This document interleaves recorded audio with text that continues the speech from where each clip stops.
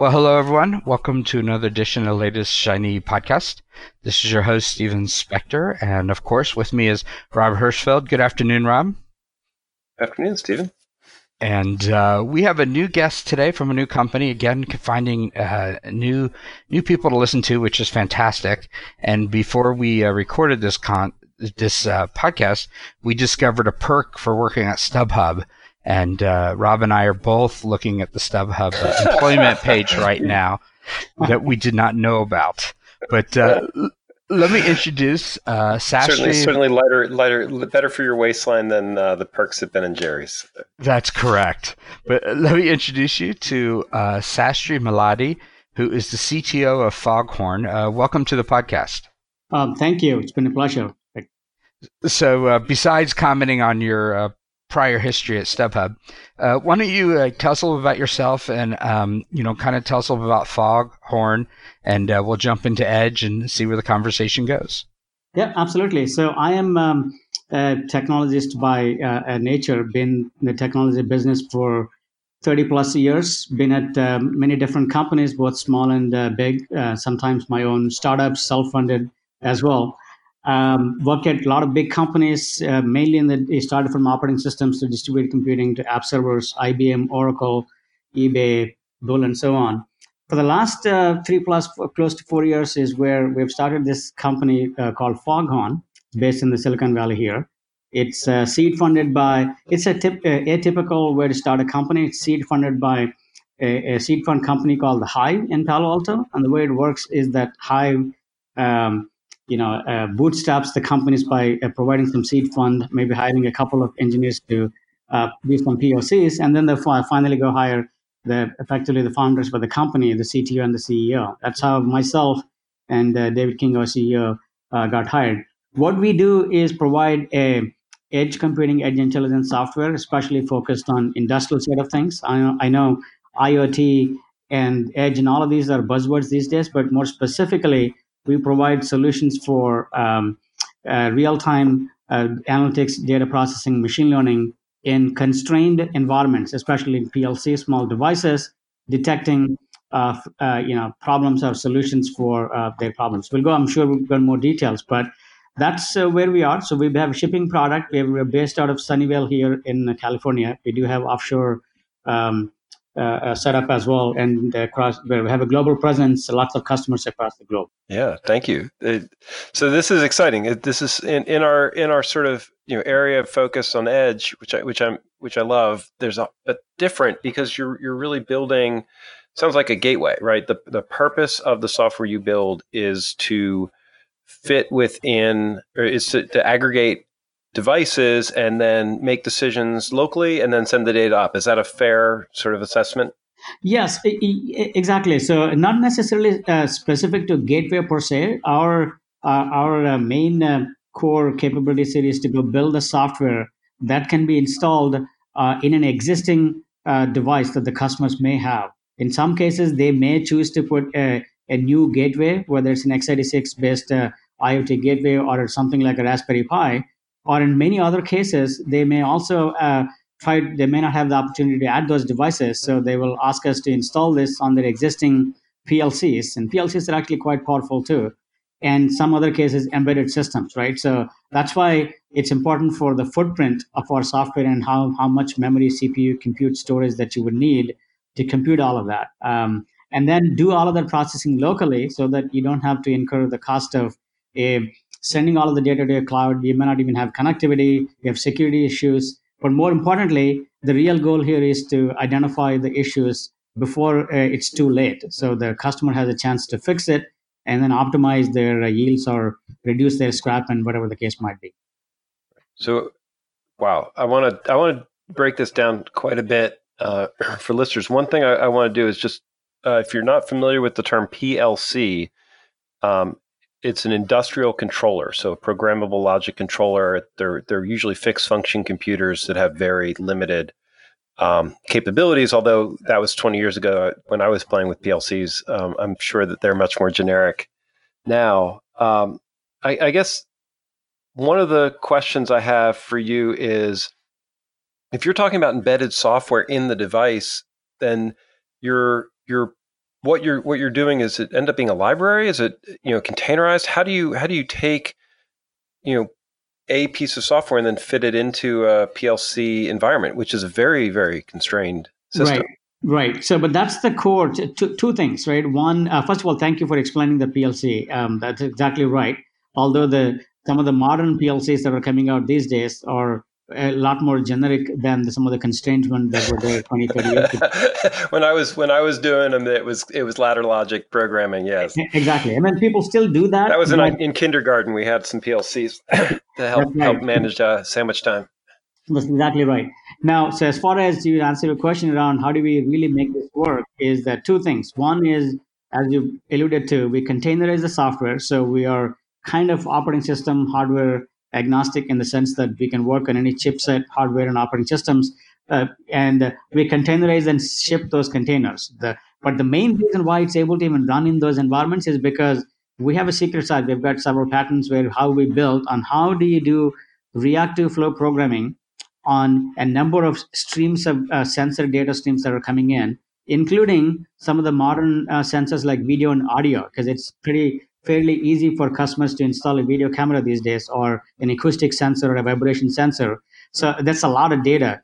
So what we built is a highly innovative CEP engine combined with a machine learning engine that can run in that kind of a small footprint. We're talking about hundreds of megabytes for very most common use cases, with almost no storage, and be able to do reactive programming and do the data analysis on that. So, and then on top of that, we take that and containerize and ship it, so it's easier from a deployment perspective. Makes a lot of sense. So because it's containerized, you then can move it into different environments and different topologies. That's exactly right. Makes less sense. That allows you to scale up. If you have a machine that has more capability, then it could become a full gateway from that perspective? It is. In fact, that's a great question, by the way. So some of our customers, especially in the manufacturing plants, where you have lots of processing, manufacturing machines, they have a choice. If they wanted to install this software on each of these machines in the PLCs individually and then locally process them, that's fine too.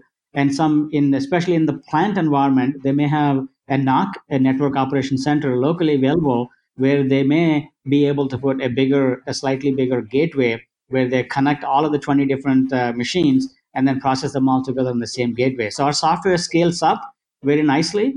We've solved the harder problem first, which is how do you scale it down and run in a smaller footprint. Scaling up is relatively easier. Wow. Okay. So this is a case where, and one of the things that you said, and I'm glad to come back to, is that you described Edge in a way that I really like. Which is that it's a constrained environment. Right. Absolutely. I think that when we look at what Edge is about, that's the big difference. You don't have, there's constraints in an Edge environment because you need to be low latency or close or physical proximity. There's reasons. All those are the constraints. That's really, to me, the defining characteristic. You're precisely right. I mean, those are the constraints that we work with, and because that's reality. That's what customers are faced with today. Right. And so does that mean that when a customer is building logic on top of your platform for the Edge, is that something that gets delivered in that container? How do you make sure that the environment has the latest code? If you solve the code distribution problem?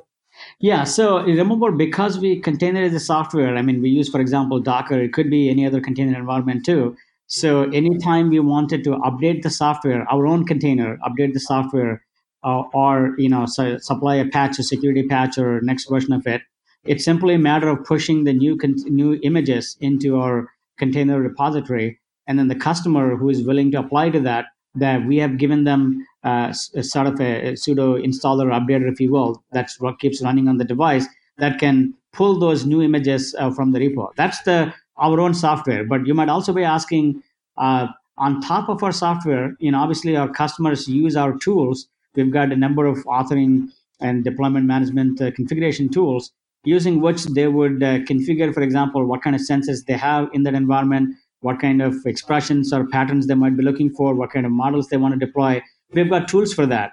That they can do that anytime they want. They bring up our tool, update their model or change their model, change their configuration. They can do all of that without us getting involved. Right. That makes so basically using the containerized processes, you're using that as your software delivery mechanism, which makes a ton of sense to me. So I build, test, develop, integrate with the devices that I want, and then I commit that into my hub, where it doesn't have to be a public Docker hub, Right. but that then propagates the software to the field. That's exactly right. If we don't put it in the public Docker hub, we have our own private hub, but exactly right. So we test it, commit it for both different types of chipsets, device, hardware architectures, and then the customer simply pull it from there. Right. No, it makes it, and that's a really good use of containers. One of the things that's fascinating to me in this model is that containers have gotten so ubiquitous that that you're counting on edge devices being able to run containers. Right. So we do. I mean, that's actually a good point you bring up, Rob. So in the sense that most of these existing, even though they're constrained devices, they are running some flavor of Linux, Ubuntu, or some other version, or some flavor of Windows, or some flavor of real-time RTOS operating system. Almost all of them, including in fact the latest Windows now, support the notion of containers. So that has never been a problem so far. The only environment where we didn't the container type of stuff did not work is most recently one of our largest partners and customers and have also asked for, because they're seeing a lot of traction, is to get this up and running on like handheld, like an Android type of device, iOS and Android type of device. Okay. Container, the Docker or otherwise, they don't quite work in that environment. So where there's a notion of an app, so we kind of package our software as an app there in those kind of environments. But other than that, in almost all environments, containers have worked really, really well. This is fascinating. So in what you're building, you're creating a software distribution model, very cloud-like, very comfortable for people who are used to that type of environment, but then being able to position it as this intermediate piece from an IoT. I mean, to me, it still sounds like you're building a gateway. You're just making a gateway that can be embedded in the device where you need it to be. Well, if you're calling gateway, so we only sell, just to be clear, we only sell software. We only produce and sell software. We do have a lot of hardware partnerships with Dell, HPs, and AD-Links and Cisco's and so on. We test them. They, in fact, sell our software preloaded on their gateways and their own SKUs and all of that. But we only make software, right? So if you're referring to gateway as a piece of hardware, no, we don't actually sell or make any hardware. But the individual piece of software, if that's what you're referring to as a gateway, sure. But we provide multiple containers. So let's talk for a second about what a gateway is, because I think that in a lot of previous podcasts about Edge, we've sort of made industry sweeping comments about IT infrastructure at the edge to deliver advanced functions, right? Collect data, process data, decide to forward it. How do you what type of software do you think is going to be normal in in an IoT environment? Just right. Generically, and then let's figure out how people are going to deploy it and manage it. Correct. So maybe just let me describe almost all of these different verticals that we run into in IoT environment. They always have some sort of sensors, whether they're measuring different things, temperature, pressure, velocity, whatnot. They've got other types of sensors like video, audio, and so on we talked about. So one layer of the software is what we call the ingestion layer, data ingestion layer. So you got to have protocol-specific data ingestion layers. For example, OPC-UA, Modbus, MQTT, BACnet, or Zigbee. It doesn't matter what those different sensor protocols are. All of these. So one set of containers are simply connecting to these sensor streams, ingesting data, decoding it, enriching it, and publishing onto the system. And then there is this other set of containers, which is really where the rubber meets the road, where we're doing real-time processing as the data is coming in. After the data is enriched, applying analytics, applying CEP, applying different pattern detections, applying different kinds of regressions and models and so on. In other cases, deep learning too. Video is involved. You could also do neural nets and deep learning. Believe it or not, right. We do all of that in this small footprint. That's really what we call edge-ification. We'll get to that in a second. And then there is this third layer on top of that, which is once you process this data, derive some insights that are useful to the customer, what do you do with it? This is what we call the publication layer, a set of containers in that layer where you can take that information, publish it to other external systems, whether they are IoT Hub in Microsoft, you're a cloud provider, or a Google IoT Core, or an AWS S3, green grass, and so on. They could do all of that, but many times they just simply take those insights and then use our SDK to automate taking actions into their PLC. So this is generally the IoT software. There is an ingestion component, there is a processing component, and then there is a publication component. There is always an optional, storage, local time series database if you have a local disk space to store some information. So this is really the general piece of software. The whole thing put together is really what we're calling this IoT platform or the software. Now it has to run somewhere. It could be running on a PLC, it could be running on a gateway, it could be running on an embedded system. That really varies on the customer scenario. Right, but it seems like if you can move it into some more powerful gear, then you could add more collaborative logic. So you could start saying, when I have data from these sensors, and I could do integrations, I could do some analytics, and then I could make decisions. Right? Is part of the goal here to be able to have more autonomy at the edge? That is correct. So the goal for doing this is number one, the most important number one is that they want to find the insights before it's too late. They want to be able to leverage those insights to optimize their costs, whether it's a scrap reduction, yield improvement, predictive maintenance, or simply security issues, whatever the case might be, right? That's the ultimate goal. Now, they obviously, in many cases, they might need to combine the information that's coming live from these sensors with some existing MES or other historical data that might have been stored in other data systems. The way we make that happen is simply because for us, everything is a stream. So we write components for all these different external systems where the data might be sitting to inject that as just one more stream. So for the customer, it doesn't make any difference where the data is coming from.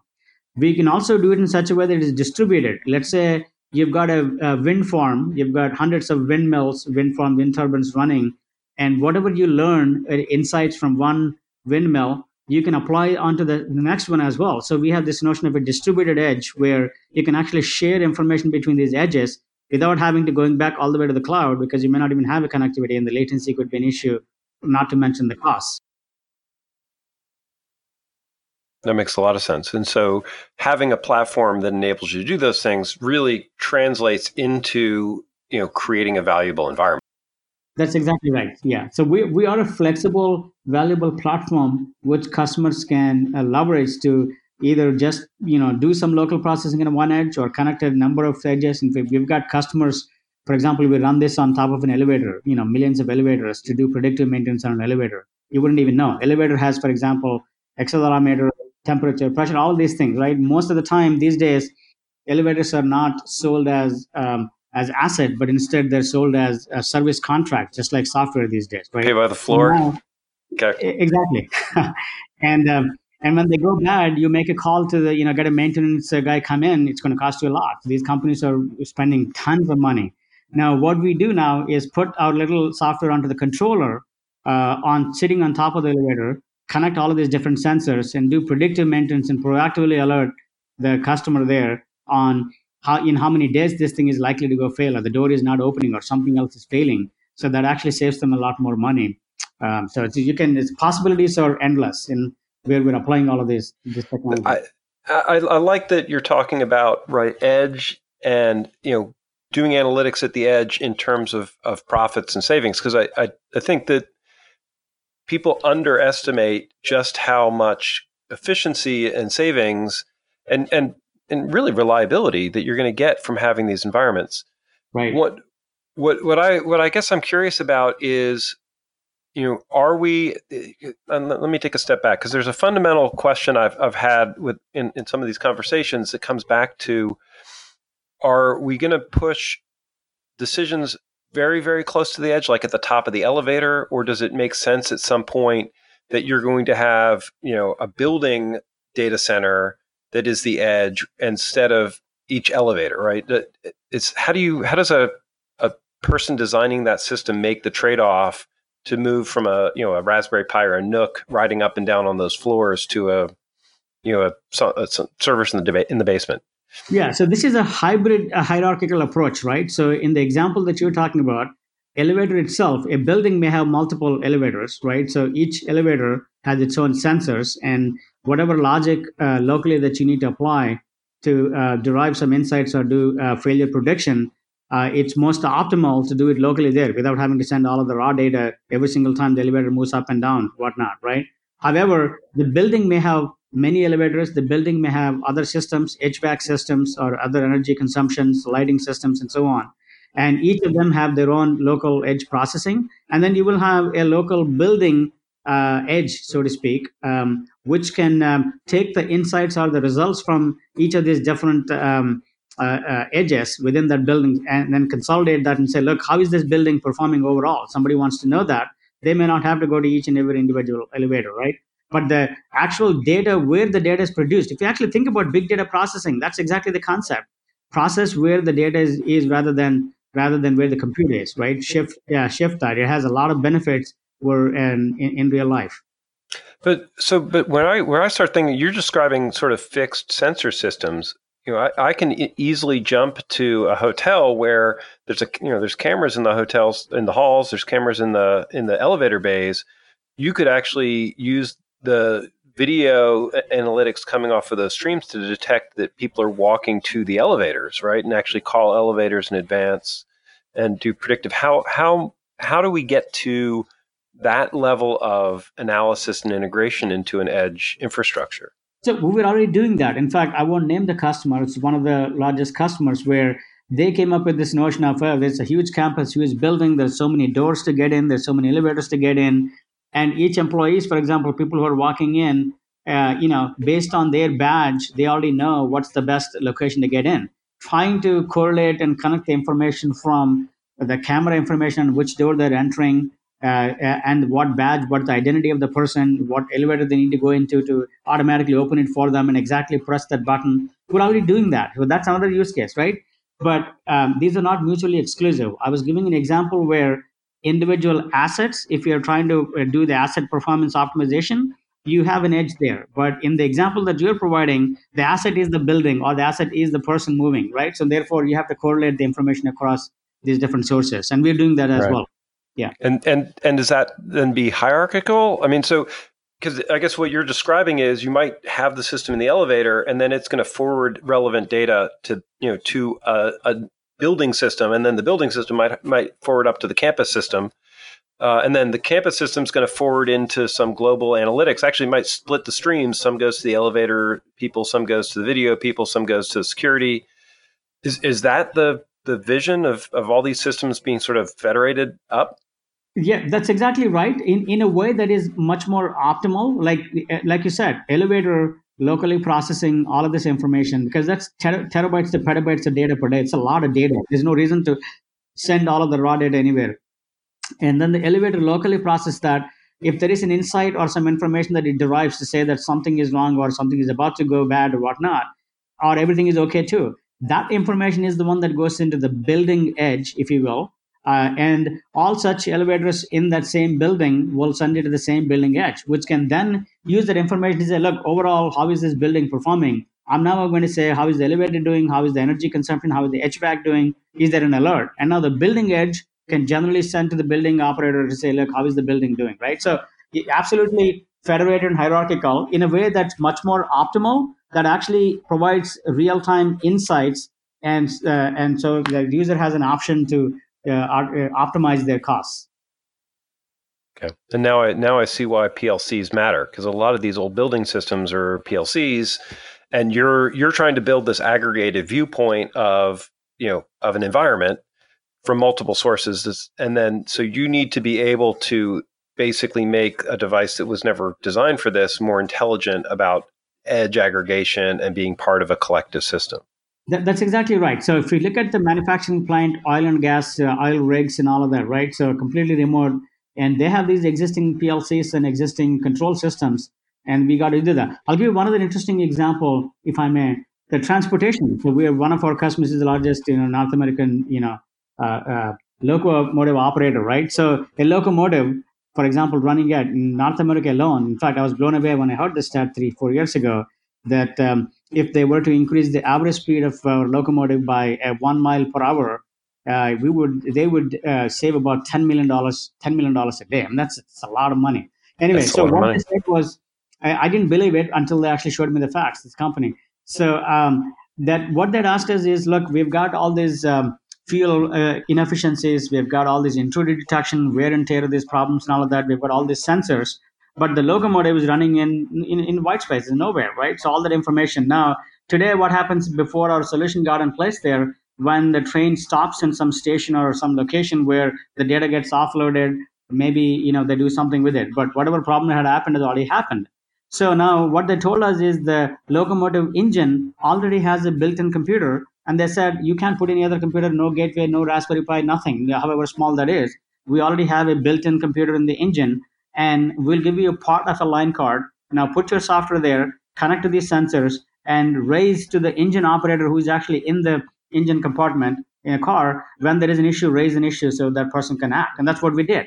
This is another example where it makes a lot of sense, where you just can't send all this information anywhere. It's too late. Right, but this is what's fascinating to me, is that when you're describing edge in this case, that's definitely an edge use case, but the edge use case has to be integrated in with broader data analytics, which is actually what my next question is. It's about, how do you do machine learning? Is machine learning a component with this, and what's the data flow for getting data to build a model and then sending the models back? Got it. This is a good question. Yes, machine learning is part of this. So the data processing happens through a combination of three different layers in our system at the edge. One is what we call the enrichment layer, which is really filtering out all of the noise and extrapolating or interpolating it when there are missing values, because sensors do go bad sometimes. Followed by a complex event processing engine that we built from ground up, which can run in just a couple of megabytes of memory, that can do this pattern detection based on all these different signals coming in from the sensors, followed by a machine learning engine where you have multiple options. Either you can, especially if the data is not big or if the failures are frequent, you can pick one of these regressions or an anomaly detections or random forest, any of these algorithms that we include with the system, train the data locally there, although not many people actually do that because the data is quite high.